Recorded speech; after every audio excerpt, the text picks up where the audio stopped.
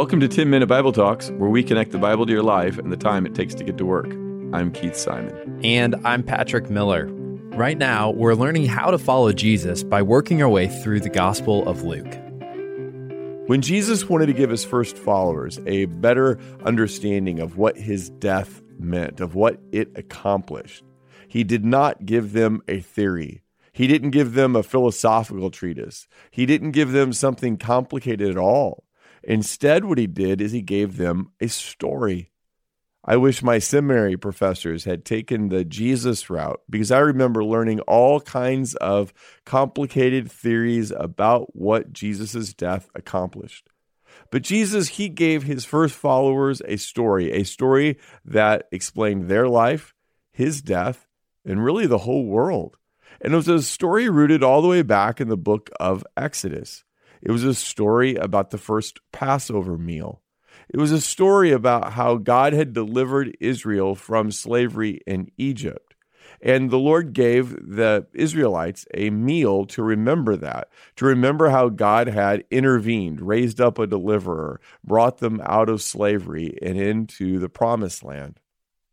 And specifically, the Passover meal remembered how God had passed over their house and not taken the life of their firstborn son, because they had taken the blood of the lamb and put it on their doorposts. Now, the Lord's Supper, or communion, is the transformation of that Passover meal. Jesus isn't hiding the ball. It's pretty obvious. The Lord's Supper was celebrated at the time of the Passover. Instead of the blood of the lamb delivering them from slavery in Egypt and causing the angel of death to pass over their house, so the blood of Jesus delivers us from the slavery of sin. He died in our place. Now, by the time of Jesus, the Passover meal had changed a little bit from Exodus 12.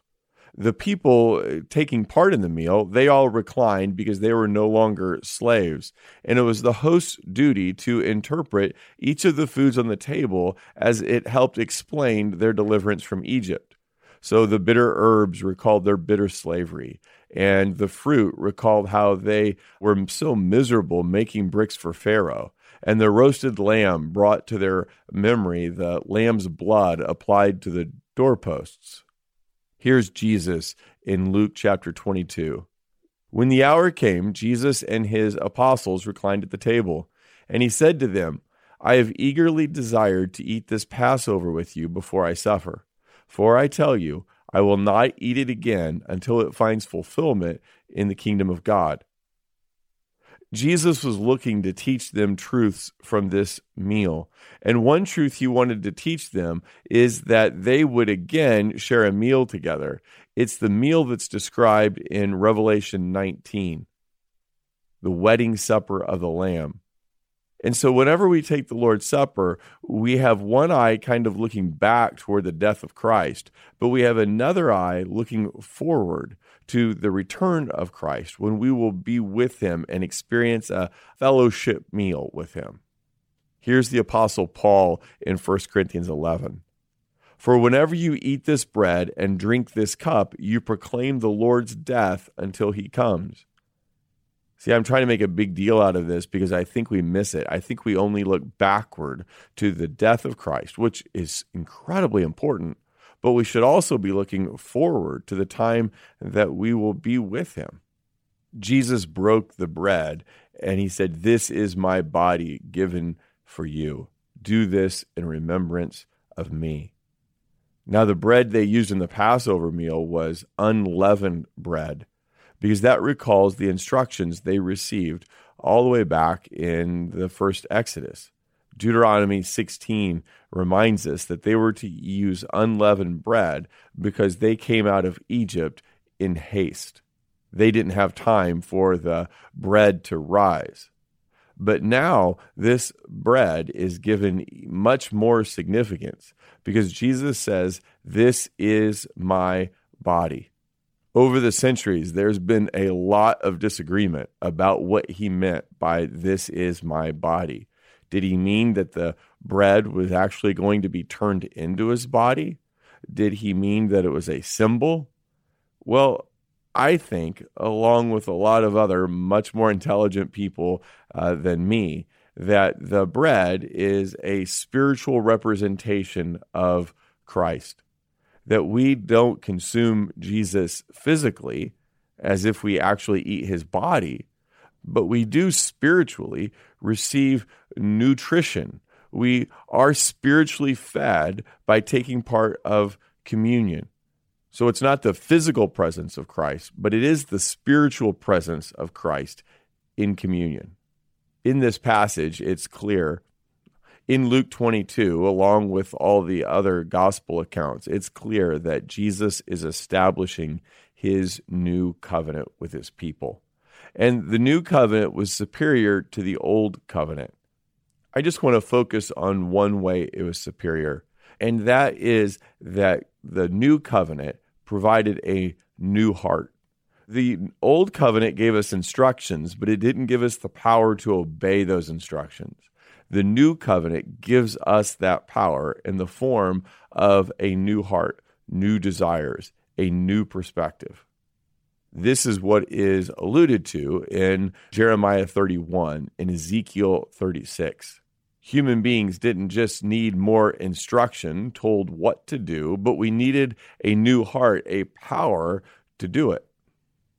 Dr. Christian Barnard, a South African, is the first doctor to ever do a heart transplant. The first one was at the end of 1967.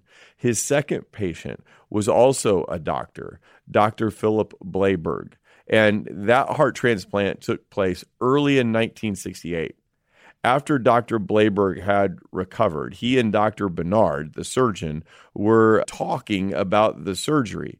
And the patient, Dr. Bleiberg, had lots of questions.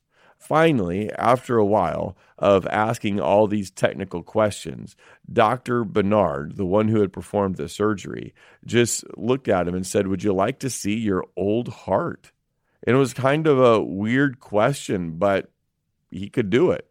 So he went over and got the jar that the heart was in and brought it over to Dr. Bleiberg so that he could see it. And Dr. Bleiberg looked at it and he said, "So this is my old heart that caused me so much trouble." He handed it back to Dr. Barnard and turned away and left it forever. That's a little picture of what God does for us. He gives us a new heart. When we give our allegiance to King Jesus, well, he restores us, he forgives us, and he gives us a new heart, a heart that wants to obey him, a heart that loves Jesus.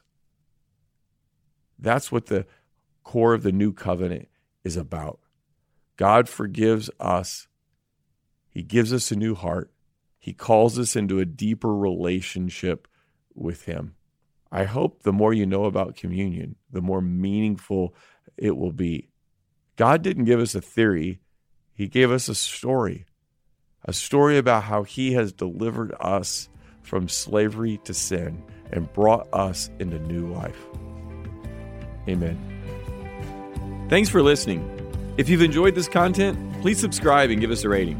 That helps others find this podcast more easily. Also, ask yourself who you could share this podcast with. Texting an episode to a friend or family member is a great way to help them grow spiritually. If you want to go deeper, check out our show notes for book recommendations.